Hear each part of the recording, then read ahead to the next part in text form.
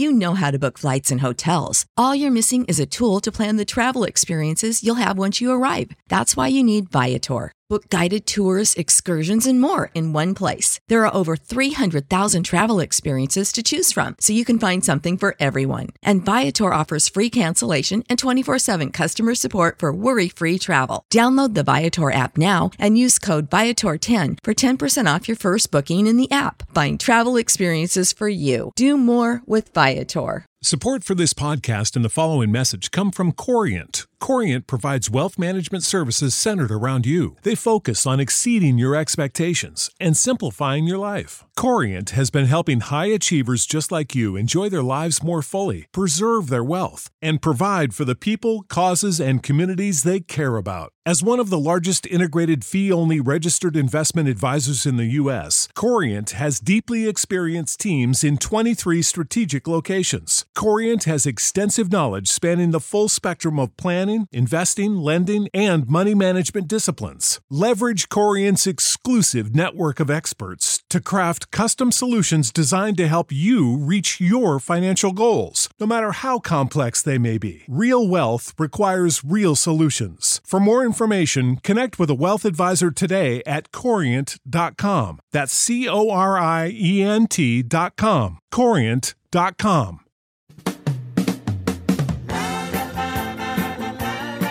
Who Will Save Generation X is filmed before a live studio audience. Ready? See if you can identify these 5 clips in the order that they are played. It could be from a song, a movie, a TV show, or something else. But if it's coming from this podcast, then you know that it's from Generation X. If our guest gets it wrong on the show, then I'll explain how you can enter to win a fabulous prize package. Listen closely. Good luck!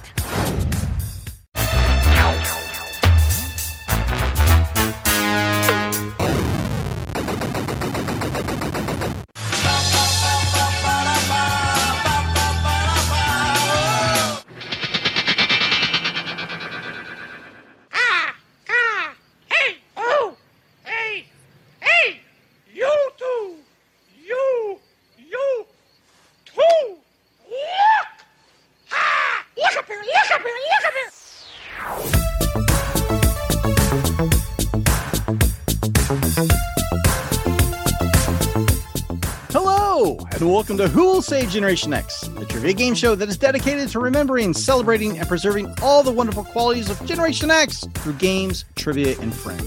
I am Zabe, your host, and today we are back with our next single-player edition of the show we call The Home Game. This alternative format of the show gives you a chance to play at home with a friend or by yourself, as well as giving you your fix of Gen X trivia in between regular episodes of the show. Here's how we play. Each episode, we invite a special guest and let them set the benchmark score for you to try and beat. Each round is a different game for you to try out, and at the end, you can compare your score with that of our special guest benchmark and earn your rank on the quiz. Happy anniversary, everybody! This is our 2-year anniversary show. It's hard to believe that it's already been 2 years, but here we are. I'm thrilled to say that this episode, we once again have a live studio audience joining us for the game and to celebrate the occasion.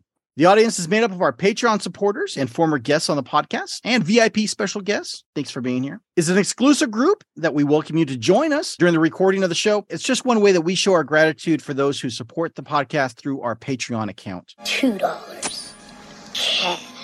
Look, the show would not exist without our Patreon supporters, so thank you for your generous donations to the show. 100% of the money that we've received over the last 2 years have gone back into the podcast to upgrade equipment, pay for the prizes on the show, and also just to fund the expenses that come along with running a podcast. Most podcasts never make a dime. In fact, most lose money. But I'm grateful to say that so far we can afford to pay our own way for the production of the show. And we hope one day to make a career out of it and not have to work our day jobs. But for now, our goal is just to have enough money left over to take the judges out to dinner and a movie every once in a while. How's that sound to you, judges? We would be honored if you would join us.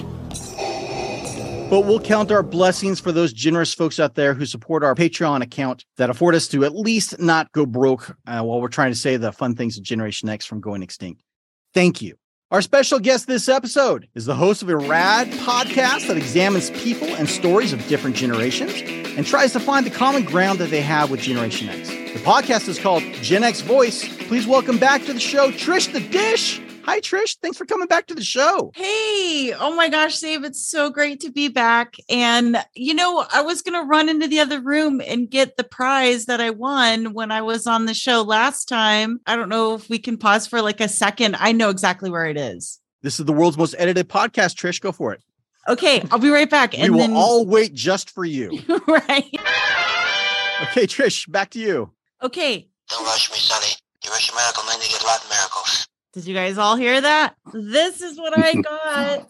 It's a Princess Bride keychain, and I absolutely love it. And Michael and Dana were there when I got the battery for it, and we were so excited. And you can ask them, like, for about a year straight, I just would be like, I love it. I loved it so much. So I'm ready to win again and kick some ass. And I'm all out of bubblegum. Because that's what I'm here to do. Hey, Trish, did you need to get new batteries for that keychain because the batteries for that Princess Bride soundbox were only mostly dead?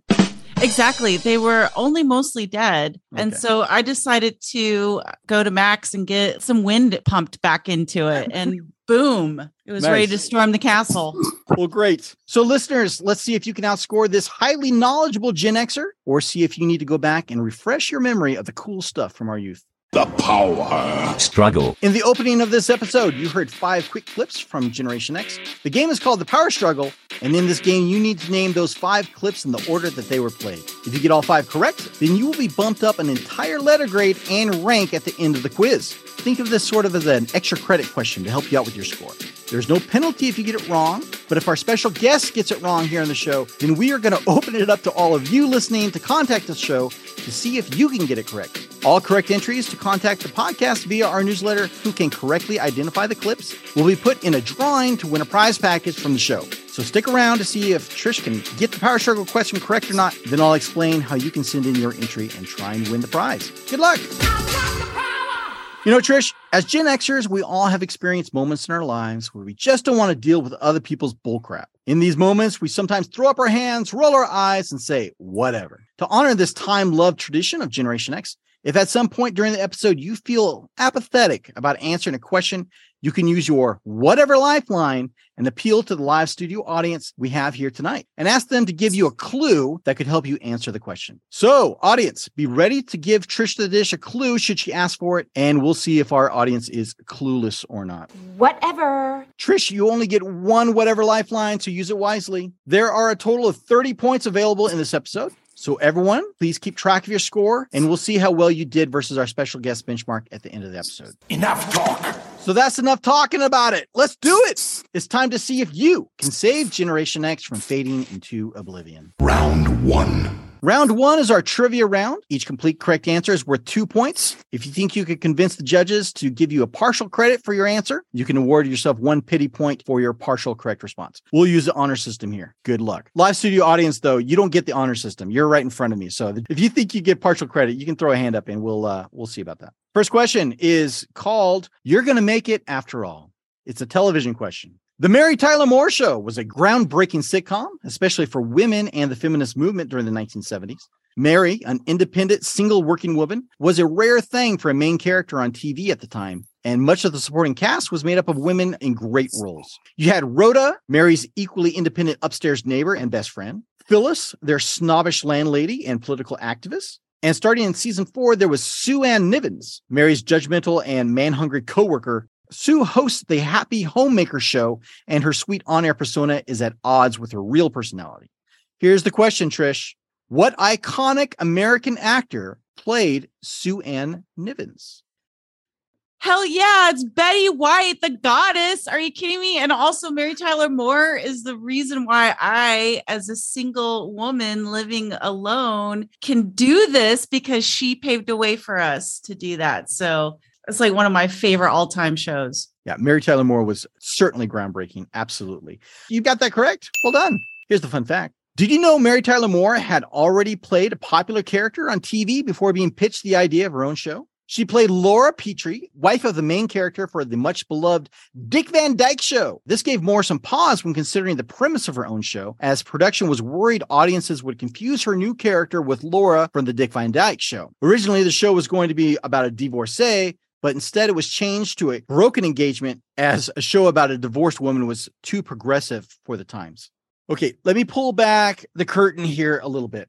I had a very silly and immature joke planned to tell at this point of the show in reference to the Dick Van Dyke Show. But the judges made me take it out at the last minute, fearing that it might offend some people who listen to this family-friendly show. I pointed out that there's a double standard here, that it's okay for a show to be called Dick Van Dyke, but I'm not allowed to make dumb jokes about it when it's clearly begging to be made fun of for those of us with this limited maturity. How's that fair? So now I'm left with only to include it in the uncensored version of the podcast, available only to our Patreon supporters. So here's the replacement joke. Patreon supporters, you can tell me which one is better. Moore also wore a wig in season 1 to try and further distance herself from Laura from Dick Van Dyke, though this was abandoned by season 2 because she kept on accidentally throwing her wig up in the air along with her hat at the end of the opening credits. You're gonna make it after all.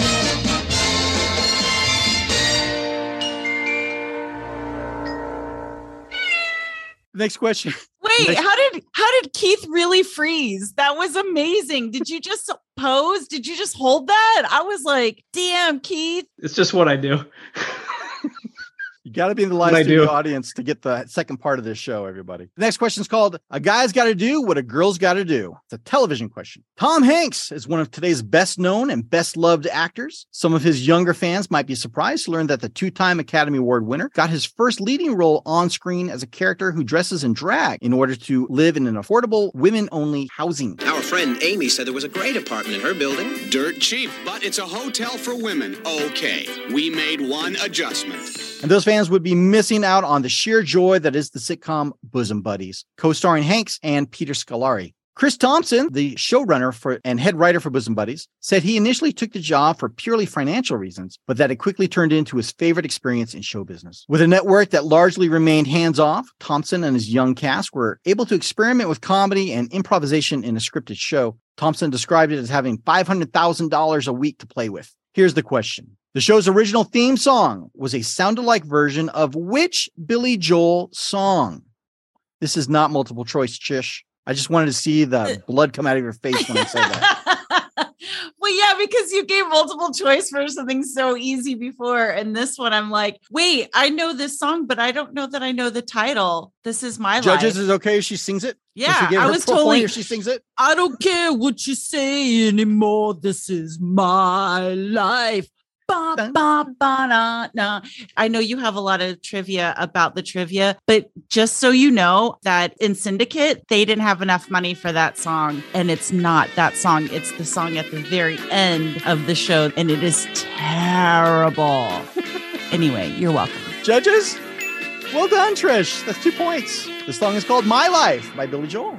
When the show was originally pitched to ABC, creators had no intention of adding the element of drag to the show, imagining it as a straightforward buddy comedy. In the pitch, however, they cited the legendary comic Billy Wilder as the inspiration. When asked to elaborate on that, they mentioned Billy Wilder's hit movie Some Like It Hot, in which male co-star famously dressed in drag. The network agreed to pick up the show, but only if it involved men dressing in disguise as women. The producers made it work, or should I say they handed the project off to the team of Thompson, Hanks, and Scolari, who made it work. See, it's all perfectly normal.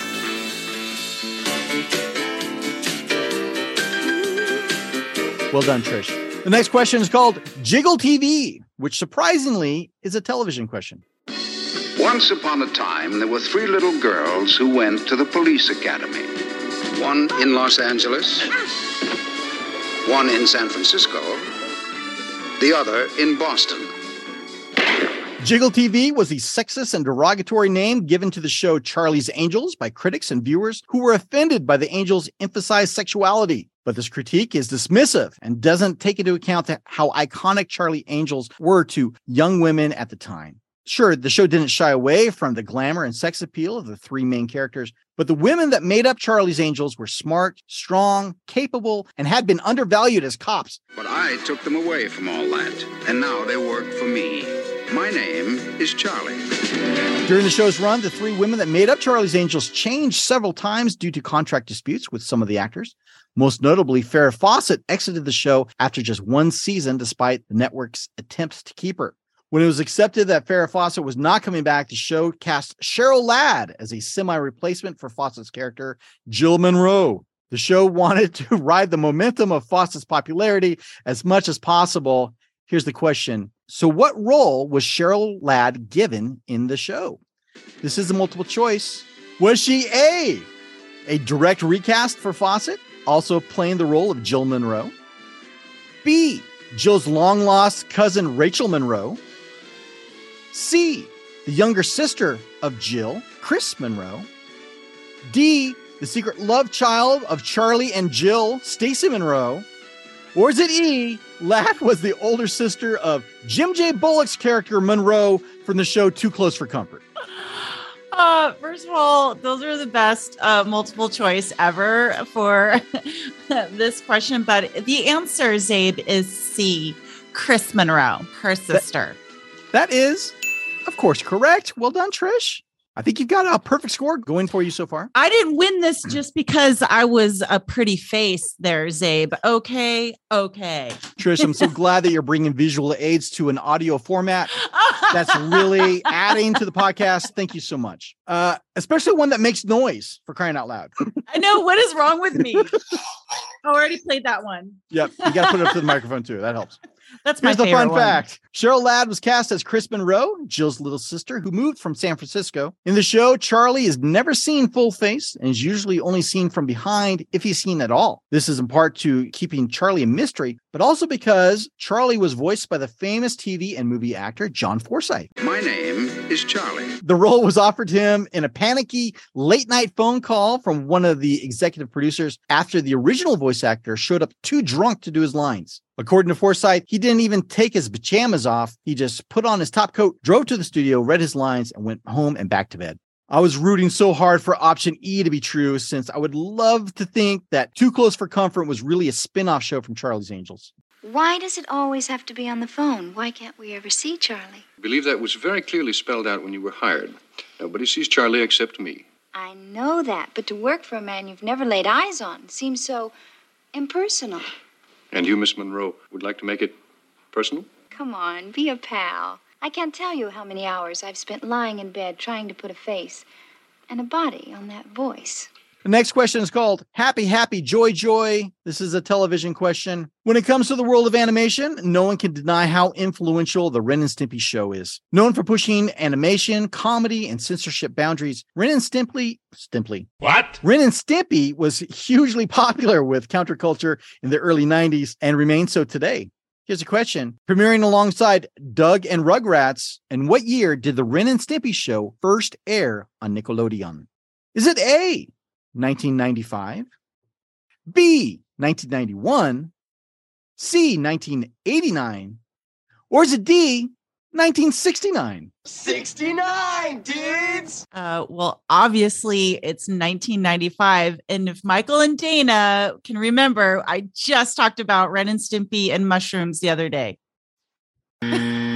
According to our fact checkers, that is an incorrect answer. You're on mute, Trish, as you're screaming your head off. Right, because I'm not trying to blow everyone's ears out. Okay, this is a family show. It can't be 1991. Are you kidding me? That's not even. The judges don't lie. Are you saying the judges don't know their calendars? I'm saying that maybe they're on mushrooms too. Although he does look like he's been around a mushroom or two. Well, I graduated in 1991, and I have a firm memory of watching that show as a graduate of high school. So I don't think I would have watched it in 1995. So we're going to go with the judge's ruling. The official answer is 1991 for everyone's score. You're an idiot.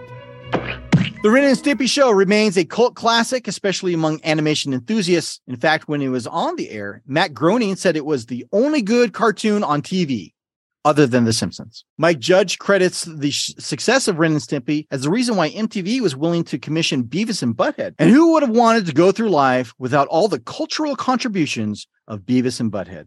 The world's largest site of petrified wood. Wood. You may wonder, how can wood get so hard? Well, the wood became hard over 2 million years ago.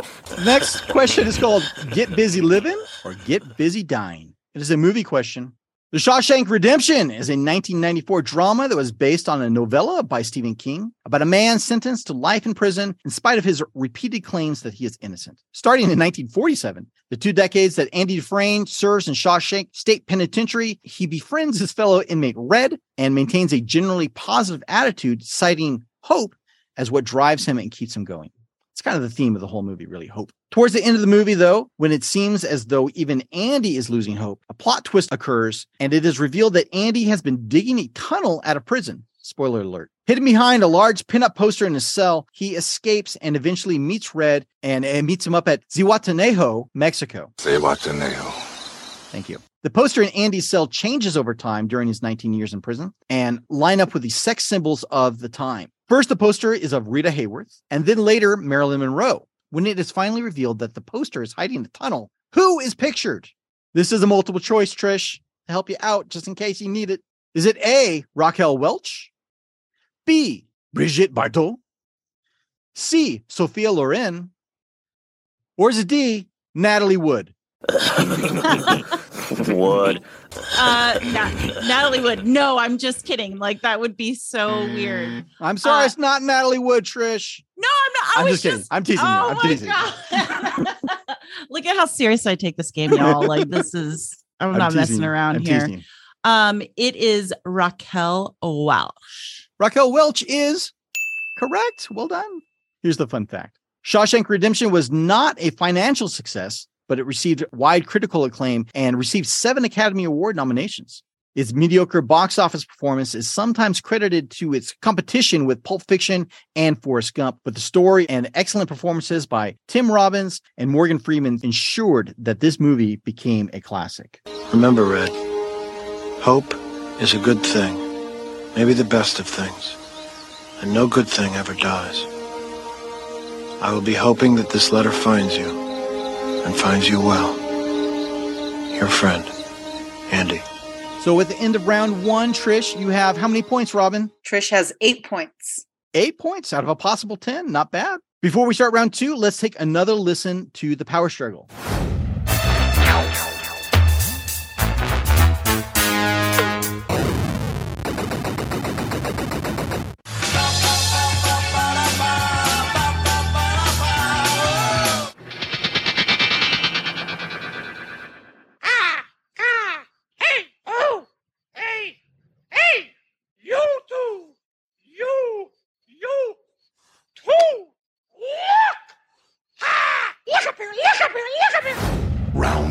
Round 2 this episode is a game called Gen X Voice, surprisingly enough.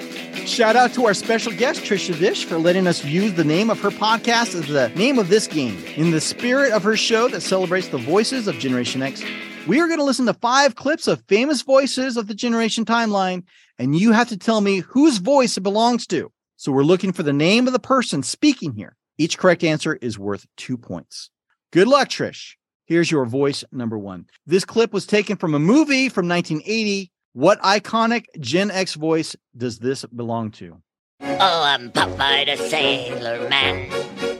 I'm Popeye the Sailor Man. I'm strong to the finish, 'cause I eat my spinach. I'm Popeye the Sailor Man. I think my friend Michael there would kill me if I got this wrong, but it's Robin Williams. Michael, congratulations. You don't have to kill your friend. That is correct. When it comes to bringing the iconic character of Popeye to life, Hollywood turned to the one and only man who they thought could possibly do it, Dustin Hoffman. But after Mr. Hoffman left the project due to creative differences, they hired Robin Williams, and the rest is history. Looking back now, it's hard to think of anyone other than Robin Williams to play Popeye. Well done, Trish. You got that one. Let's move on to clip number 2. This clip was taken from an interview with no date provided. Name this Gen X voice. I did a score for Robert Altman called Images, which was all about Japanese sounds. And that's the music that Steven thought he should have something for Jaws. And he came to my room at Fox Studios and he, what are you going to do for the shark? And I played E, F, E, F, E, F, D, F. It's all. And he said, you can't be serious. What legend does that voice belong to? I feel like Michael is going to kill me because I'm going to get this wrong. Don't forget, Trish, you also have your whatever lifeline if you want to. I'm not suggesting it. I'm saying I forgot. The show falls apart if you don't use it. I'm just. How are you feeling about this? Shirley, you know who it is. Don't call me Shirley. I think I'm going to throw it out to him because I think it's worth it. But I tell you what, it's one of two people. And so if he gets it wrong and I would have gotten it right, Michael, you're going to owe me some beer. I thought you were going to say mushrooms. Okay. No, we don't do those anymore. But yeah. Okay. Michael, I'm passing it to you, brother. Okay. Michael, she's using her whatever lifeline. You have to give her a clue. You can't say what the answer is, but you have to give her a clue as to what the answer is if you think you know it. That's right. She doesn't yeah, that's right. Trish, you can swear all you want off air. Here's your whatever lifeline. Whatever. I was going to give the answer, but a clue. First name rhymes with Tron. Yeah. Okay. I was going to say John Williams. So I thought you were going to say John Bon Jovi as it rhymes with Tron and no, Bon. He didn't do film scores. Come on, Zeb. John Williams is correct. Well done. Okay, so let's move on to clip number 3. Everyone having a good time? Is this fun? Is this a good time? Woo! Just so everyone knows that's listening, everyone is raising their hands. And there was much rejoicing. Woo! Okay, let's move on to clip number 3. This clip was taken from a commercial from the mid-'80s. Whose Gen X voice is this? There are 2 rules to remember if you want to have a good time. Rule number 1, never run out of Colt 45. Rule number 2, never forget rule number 1. I mean, there's only one person that I even think when I hear that voice, and that's Christopher Walken, but I don't know if that's true because Paul Powers looks like he's saying, "You idiot." So I feel terrible. Idiots. And Keith just came off mute to ream me as well. No, neither one of them. Okay, they're not. They're just making faces at Okay, me. Trish, what's your official answer? No, it is Christopher Walken. Oh, really? You're going with that? Okay. Yeah. That is incorrect. I'm so sorry. Does someone from our live studio audience want to answer this one? Who do we got? I see Jason Conway, 2-time champ, Jason Conway. Going with what seems to be a theme of the last name. Would that be Billy D. Williams? Billy D. Williams is correct. I don't claim you can have a better time with Colt 45 than without it. But why take chances? Yes. Well done, Jason. I forgot about your sneaky little linear thinking for Farvig Nugan. Let's see if that helps you as we go to clip number 4. See if the trend can continue. This clip was taken from the late 70s, early 80s, and we're looking for the name of the woman speaking in this clip. Only the woman. Here we go. You'll hear 2 voices. Who's the lady? Gee, Cheryl, I can hardly wait till we get started on our first kid. What do you want? A boy or a girl? I want a gun. What showbiz legend, kind of, is that? She was a legend in my house growing up. And you can't just say Williams, by the way. Just letting you know. Well, Getting yeah, right in front of that. Obviously. Miss Williams is not the correct answer. Judges, would that be accept? No? Okay, that's not true. Who's that woman speaking? Who's that girl?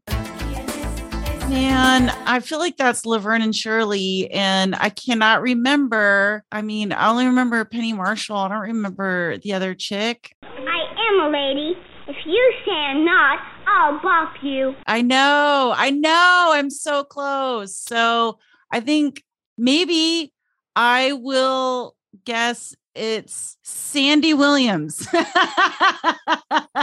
Shit. What's that name? Cheryl Williams. We've already used the whatever lifelines. It's too bad Marsha and Jan aren't in the live studio audience to help you out. I've got a secret. I want the last final answer, though, Trish. I don't have a name. I can't believe this. Like, I feel I can see her name when like she's doing the thing with the door with Penny Marshall, but yeah, when you listen to this episode, you're going to kick yourself, but go ahead. I am so going to you don't even know. Like, I'm so mad at myself right now. I was a real dum-dum. Judges, let's put her out of her Michael's misery. making hand gestures at me. Penny Williams. Yeah, no, I don't know. I'm sorry, that's incorrect. Cindy Williams. Cindy Williams, the great Cindy the Williams. The most basic name of the era. I think you missed the hints I gave you that Marsha and Jan are not in the live studio audience. Hi, I'm Cindy. What's your name? I was trying to throw you a bone. Sorry, Trish. That was such a nice bone. And Know what here I mean? I am Know what I like, mean? Nuts, nuts, "No, know I what I don't mean? get Sign 'em all." that." You know, just 5 steps behind you, Zabe. Yes, so far we've had Robin Williams, John Williams, Billy D. Williams, and now Cindy Williams. As we go to the last clip, the final clip is from an 80s icon. Let's see if you can name this last Gen X voice. My next group will really please the women. That's right. And we're here to please the women. All guys up on stage now. All guys. Guys. Get the guys up here right now, or I'll come down here and get you. What are you doing, sir? Oh, well, if you get to take pictures, I get to take your top off. Steve, I feel like my brain is dead. I don't recognize that at all. You don't recognize that voice? I didn't have cable very often Good thing he wasn't on cable. Oh, oh my gosh. I know who this is. No, that's Richard Simmons. Darn it. I don't know. No, Montel Williams. I am not Montel Williams. I started so strong. Can we do a reboot? Man. Reboot your answer if you want to. No, I've never heard that. And I don't think you understand, like, where Michael and I grew up, like, we had 3 channels. Like, I didn't even have, like, real basic. This dude was on one of those 3 channels. Yeah, no. William Shatner. You make me feel like a jerk right now, Trish. Be a jerk. It's funny. No. I mean, nice guy. No, nope. I feel like a jerk now because I can't do it. I can't do it, Zabe. I'm so embarrassed. Are you saying you don't know? If you say I don't know, you get slimed. No, I'm not saying that. Okay. I'm not saying that. I'm not getting slimed over here. Right. His name was Jacob Williams. Oh, Trish. The Jacob Williams daytime show. I'm so sad you already used your whatever lifeline. It's the live studio audience. Should she get that or should she not get that? She said the words. She said the words. Yeah. She said the words. Wait, said it already. She said the name. She didn't commit. That's true. What the heck? PaulJPowers.com being the Russian judge here. It was in there. It was Montel Williams. Scottish judge gives her a 10. I say give it to her. Okay. Fan favorite Robert says give it to her. We're going to give it to you, Trish. Well done. It was Richard Simmons. Wait, how could it be Richard Simmons if it wasn't a Williams name? Because no one said it had to be a Williams name. Never mind. Don't give it to her. Oh, that's why I felt like a jerk, Trish. It's because I set you up and then you fell for the trap. Everything is proceeding as I have foreseen. I really did. I didn't think you would. I feel like a jerk now. I'm like, it could only be Richard Simmons, but he doesn't have a. Oh, you guys are so nice. Thank you. Can I say how excited I am to know I have this kind of power? Oh, you're going to score high on this episode if I have my way. Okay, so that's the end of round 2. Let's get a scoring update from Robin. All right, we got 15 for Trish. Well done, Trish. Possible 20, you're at 15. No, I'm so sorry, 14. I'm so sorry, 14. Terrible at math. Yeah, no, that was a terrible round and everybody knows it. Don't placate it by being like, great job. No, that was the worst job. It's okay. Trish, you did horrible in that round. We're going to take another listen to the Power Struggle clip before we start round 3. But before we do that, let's hear a quick word from our sponsor. Bugs Bunny and the Roadrunner will return after these messages. For the ones who work hard to ensure their crew can always go the extra mile, and the ones who get in early so everyone can go home on time, there's Grainger, offering professional-grade supplies backed by product experts so you can quickly and easily find what you need. Plus, you can count on access to a committed team ready to go the extra mile for you. Call, click Grainger.com, or just stop by.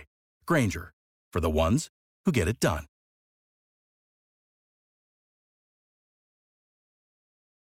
When you need mealtime inspiration, it's worth shopping Kroger, where you'll find over 30,000 mouth-watering choices that excite your inner foodie. And no matter what tasty choice you make, you'll enjoy our everyday low prices, plus extra ways to save, like digital coupons worth over $600 each week. You can also save up to $1 off per gallon at the pump with fuel points. More savings and more inspiring flavors make shopping Kroger worth it every time. Kroger, fresh for everyone. Fuel restrictions apply. If you're enjoying the show so far, please consider giving us a positive review on Apple Podcasts, Spotify, or wherever you get your podcasts from, and subscribing for future episodes. The only way a show like this gets anywhere in the podcasting world is by positive reviews and word of mouth among friends. So if you're so inclined, please help spread the word about the podcast and share it with that special Gen Xer in your life. We'd love to have you as a friend of the show. Thanks so much. And now back to Bugs Bunny and the Roadrunner. Let's take another listen to the power struggle. The power struggle.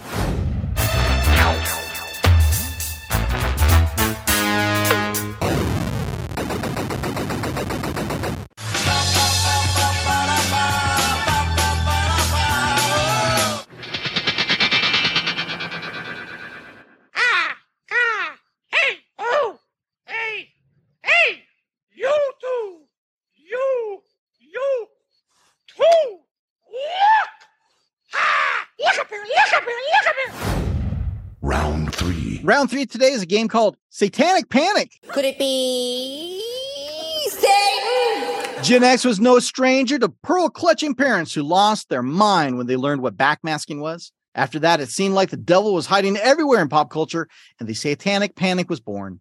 For this game, I'll play parts of 5 popular Gen X songs, and you need to give me the artist and title of those songs. However, to honor those overprotective parents, we're going to play the songs backwards, and unlike our parents, not hear any messages from Satan. Score yourself 1 point for artist and 1 point for title. 2 points possible for each of these since it's a little bit difficult. Here we go. Here's song number 1. It's from 1986, and Google tells me it's a hip-hop/rap song.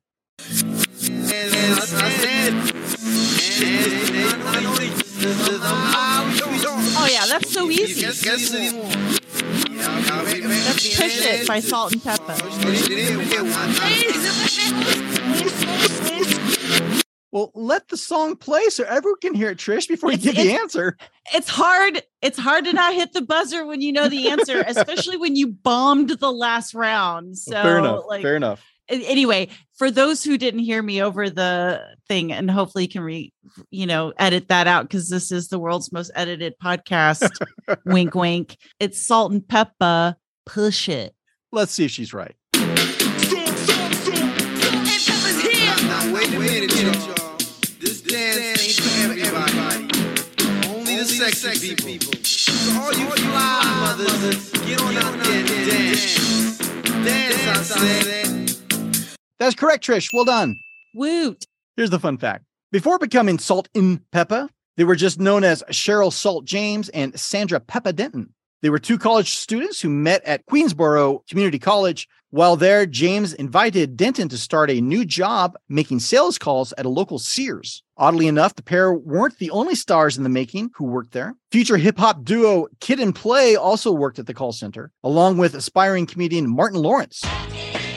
With cubicles right next to one another, all of them had big dreams, which would eventually become realities. And although James was less than impressed with Lawrence's jokes in the office, she and Denton made a pact with the budding comedian, saying, whoever gets put on first will put the other on. Salt and Pepper stayed true to their word, eventually having Lawrence open for them at a Manhattan nightclub called Inferno. Good karma there, Salt and Pepper. Real good! Song 2 is from 1984. It is a pop song. And Trish, I know you're going to get excited and want to hit the buzzer, but let the music play, and we're going to go to this. Okay, here it is backwards.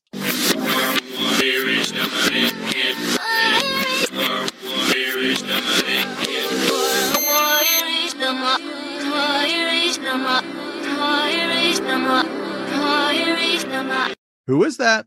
That is Material Girl by Madonna. And can I just say, that's the dopest version of that song I have ever heard. I would love to hear that over some deep drum and bass like that. The raver in me, like, wants that so hard. Like, that was terrific. Let's see if she's correct. I'm material, I'm material, I'm material, I'm material world.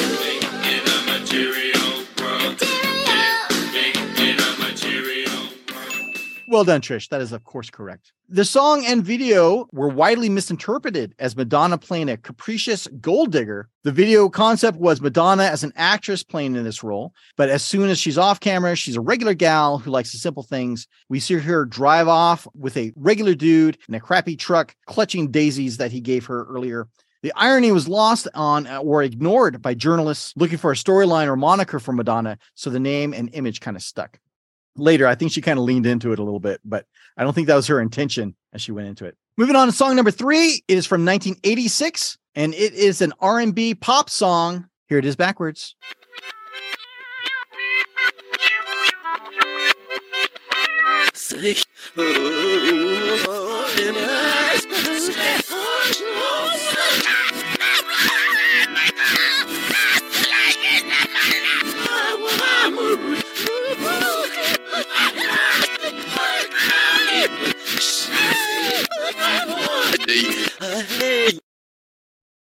Come on. I'm just kidding. I'm joking. Totally joking. This is like, I know that's Prince. Like no one in the world goes, like that. I can't even do it. See? No one else in the world. Checks out, judges. 1986. Like I can't. And it's so weird. Like I don't think of him as R&B. So you totally flipped my brain around because I'm like Jodeci. Like I don't know.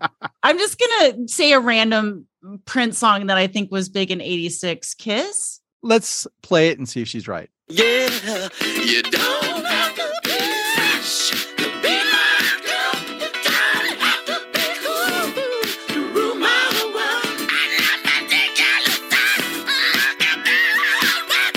just want your head to time. Kiss. Well done, Trish. That is major luck right there. Oh, feel better now about that last round? Yeah. I mean, music I had access to. TV, movies, maybe not so much. So yeah, this I was feeling much better about this round. On the week, Kiss hit number 1 on the Billboard Hot 100 chart. The number 2 hit was also a song written by Prince, which was the Bangles hit Manic Monday. Okay, song number 4 is from 1992. Google tells me that this is an alternative rock song that is both a grunge and post-grunge song at the same time. I'm not sure if that info will help you at all, but here we go.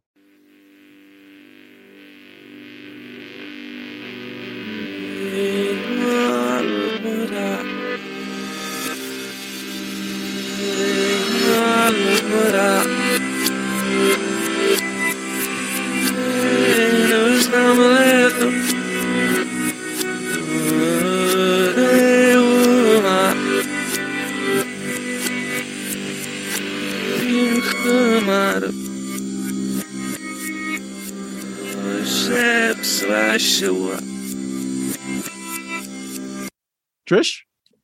This is my 4th favorite band of all time. Outside of the Holy Trinity, there is only one: Thom Yorke, Radiohead, and Creep. Let's see if she's right. I wish I was special, but I'm a creep. I'm a widow. What the hell am I doing here? I don't belong here. I don't belong here. And finally, our last song was released as a single in 1989, ahead of the album released in 1990. It is an alternative rock / electronic rock song. Just for you, Trish. Let's see if you can get this one.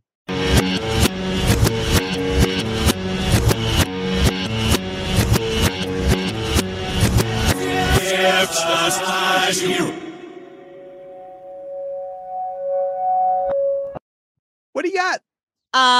That is the one and only, the greatest, the pinnacle of the Holy Trilogy, David Gahan and Depeche Mode, Personal Jesus. Let's see if she's right. Reach out, touch faith.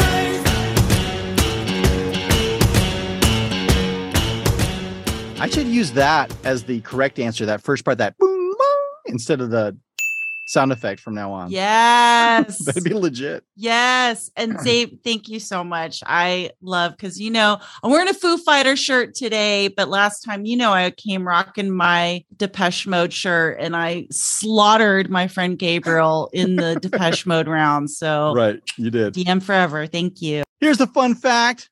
Many people speculated that the song was about the commercialization of religion, especially in the U.S., where evangelists would solicit for monetary donations constantly on TV. We're looking at you, Jim Baker. However, Martin Gore explained that the lyrics were actually based on an autobiography called Elvis and Me by Priscilla Presley.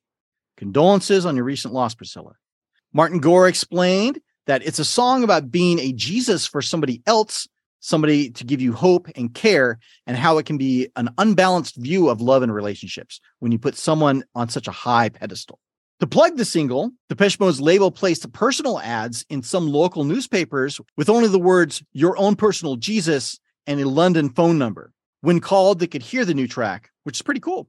Our 2 British listeners are lucky. They get Depeche Mode phone numbers to call, and all we get here in the States is Sir Mix-a-Lot. Dial 1-900-MIX-A-LOT and kick them nasty thoughts. Baby got back. We'll take one last listen to the Power Struggle question, and then we'll get your answer, Trish. So this is your final listen, and let's see if you can get it.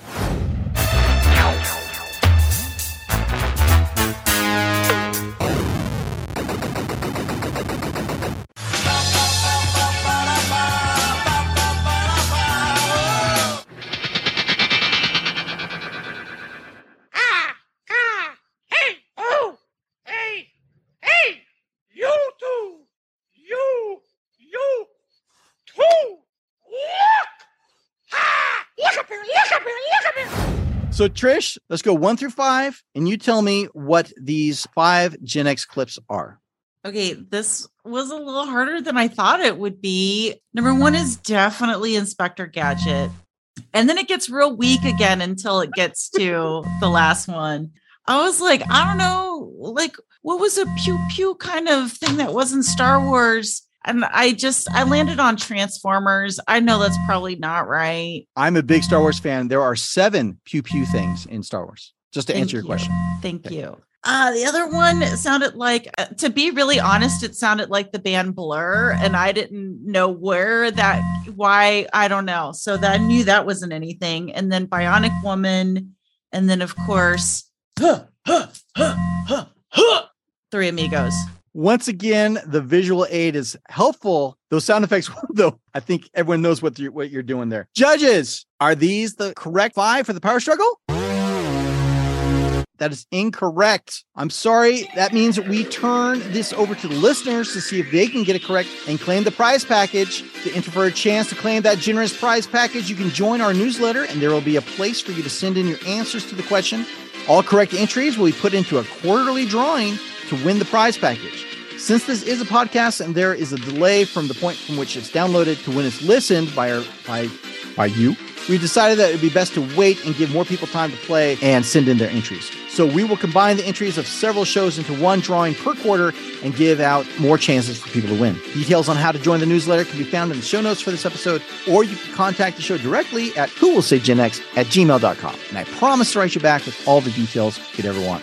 Good luck. The prize package this episode includes a handsome certificate with your name on it, signifying that you are doing your part to save Generation X from fading into oblivion, as well as your name going up in our Gen X yearbook on our website. Next is perhaps the best item in the prize package, which is a hand-picked selection of vintage-smelling scratch and sniff stickers. Back in the day, our teachers did not give us much love and support as they do now. The only way we knew that we were doing okay is if we received a fragrant sticker that we could claw at for some sort of validation of our existence. And finally, we'll send you your choice of Who Will Save Generation X t-shirts from our merch store.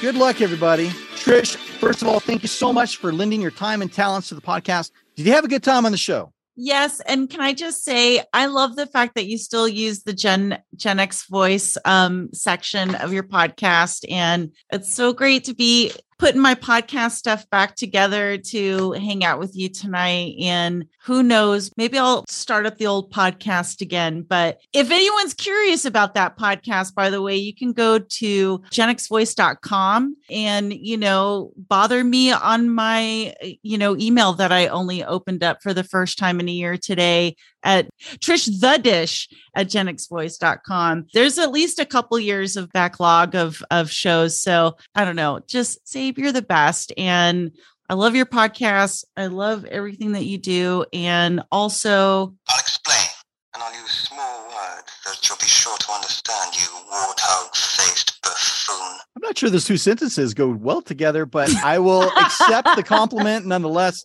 I have a confession to make, Trish. This whole episode is nothing more than a ploy to get you back in front of a microphone to restart your podcast. I knew you'd have to put together your headphones and your microphone, and just sometimes just getting a little push can get the momentum going to get back in the swing of things. Your show is important, I think, and you got something to say, and I appreciated it from the moment I first listened to it. So, Trish, I hope you'll restart your show, and if you don't, I'll be sad. thank you. Hey, you got a lot of rad Gen Xers sitting in the audience. So, a great way to get me to start up again is freaking email me and tell me that you want to be on the show. Okay. Letter writing campaign begins. Trish, I have to say something. It's Aaliyah. We haven't met, but when you answered the first Betty White question, I was like, I like her a lot. So I just wanted to throw that out there.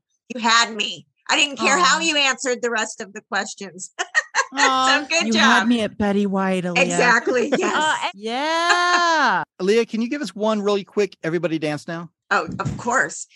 Everybody dance now. Boom, boom, boom, boom, boom. Thank you, Aaliyah. Here, no problem. I'm trying to get that to stick. We'll see. Oh, God, please. I will now mute myself. Goodbye. The following program contains adult themes which may be unsuitable for children. Parental discretion is advised.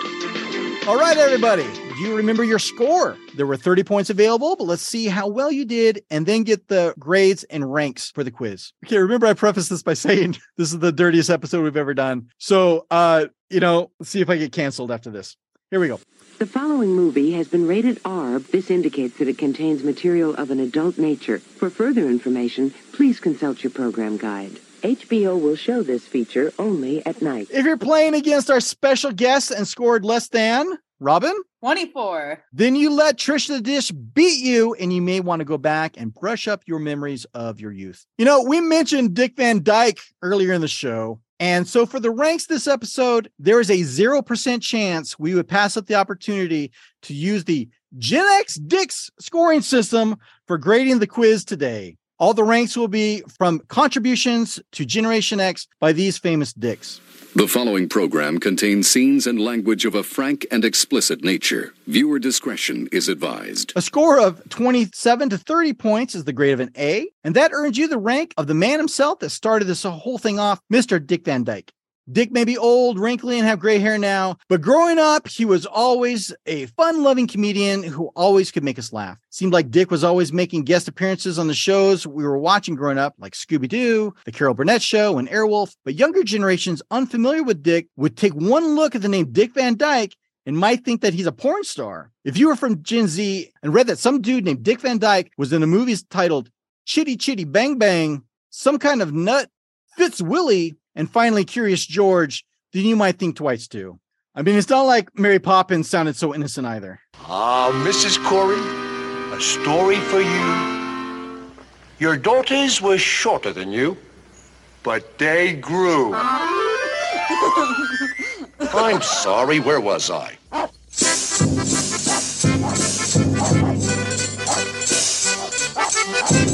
Congrats on your A. You're doing your part to save Generation X. Well done. Hey, Zabe. Yes. Sorry to pop up with a couple Richard questions, but I feel like you missed an opportunity. When you made the reference to Mary Poppins and Dick Van Dyke, didn't he use a terrible Cockney accent? Anyway, just throwing these things out there for you.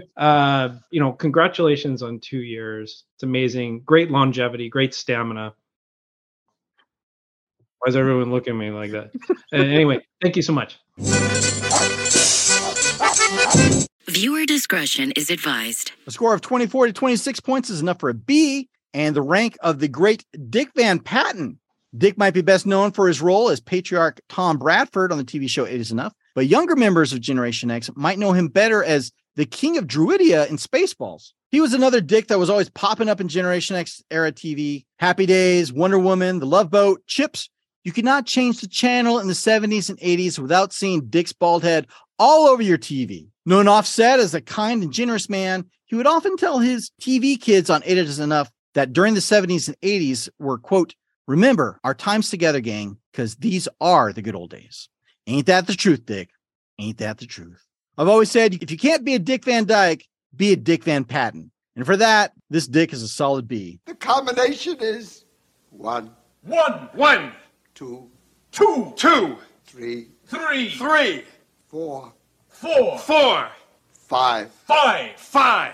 So the combination is 1, 2, 3, 4, 5.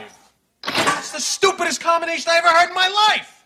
That's the kind of thing an idiot would have on his luggage. This program is intended for mature audiences. Parental discretion is advised. A score of 21 to 23 points is enough for a C, but coming up with the right Dick here is hard. There are plenty of Gen X Dicks to choose from. Dick Clark, Dick Cavett, surf guitar legend Dick Dale? Or do we go with Batman's Dick, Dick Grayson? No, for a C, we went with a Dick you might not have a firm grasp on, but you would recognize this Dick's handiwork anywhere. A C this episode earns you the rank of Dick Warlock. Who's that, you might ask? The name might not ring a bell, but Dick Warlock was the stuntman in everything from Blazing Saddles and Jaws to Escape from New York and Big Trouble in Little China. In fact, he was Kurt Russell's personal body double for over 25 years. However, his most famous role was that of Michael Myers from the Halloween franchise. So you saw this Dick your whole life and you didn't even know it. Besides, with a badass name like Dick Warlock, how could he possibly left off this list? And for that alone, we rank him as a C on this quiz. Viewer discretion is advised. The score of 18 to 20 Zabe, points. Yes. Got to slow down a little bit, man. You're getting really excited talking about all these dicks. It's a lot of dicks, Zabe. Good note. Would you say I had a plethora of dicks to choose from? Oh, yes. You have a plethora. You have a plethora of dicks. Yes. A score of 18 to 20 points is enough for a D, and that can only be either your choice of either Dick Sargent or Dick York. TV's Darren from Bewitched. Look, if you can tell these two dicks apart from one another, then you're a better man than I am. These interchangeable dicks would come and go without any warning when watching the show in syndication back in the 80s. One episode, Darren would be Dick Sargent. The next would be Dick York. Hey, you got to be able to keep your dicks in line. And for this, we give you a D here. Look at the cute little way she swings her hips. Larry!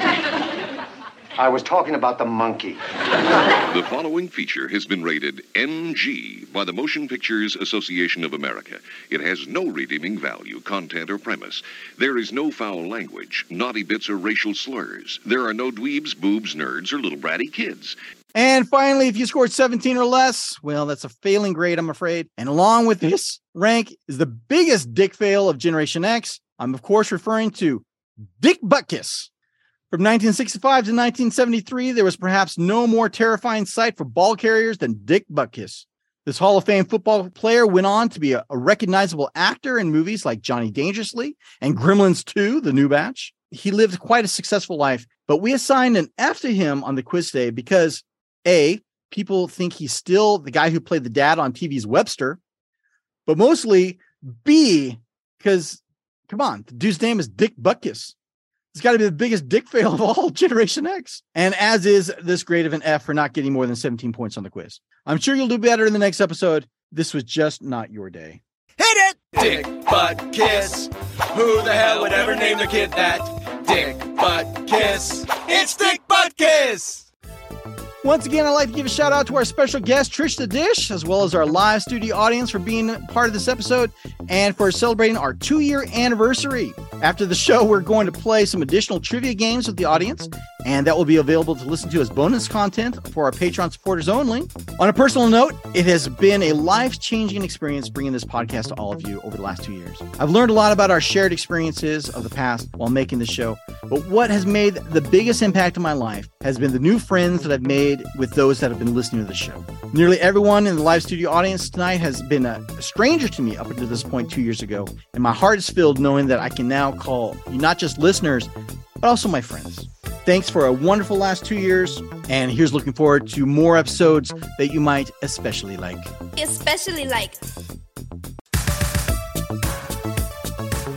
We hope you've enjoyed playing along this episode of The Home Game. If you're interested in supporting the show and giving us a little 2-year birthday present, we have a Patreon account set up for those who would like to take advantage of the special rewards we give for becoming a Patreon supporter. We have recently upgraded our perks for our Patreon subscribers, so now is a better time than ever to join. However, if you just want to send us some appreciation for what we're trying to do here, we also offer our Venmo account, and you can send that to Who Will Save Gen X. Detailed information is available in the show notes for both of these ways to send some love to the show.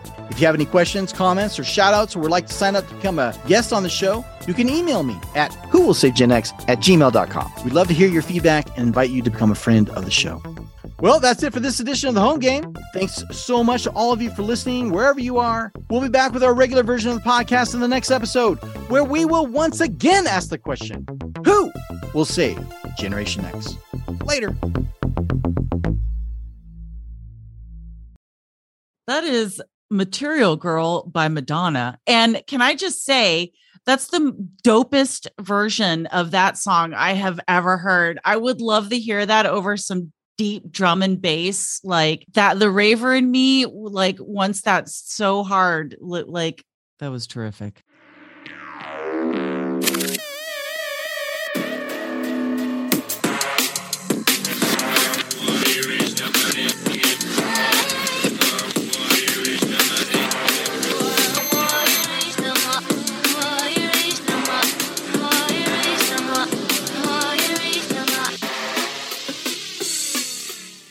Everybody dance now. Boom, That was terrific. Save big money on your outdoor project now at Menards. We have everything you need to keep your outdoor power equipment running smooth, so you can keep that lawn in tip-top shape or enjoy some time on your boat. Right now, all FVP, lawn and garden, and marine batteries are on sale through May 5th. Check out our entire selection of FVP batteries today and view our weekly flyer on Menards.com for more great deals. Save big money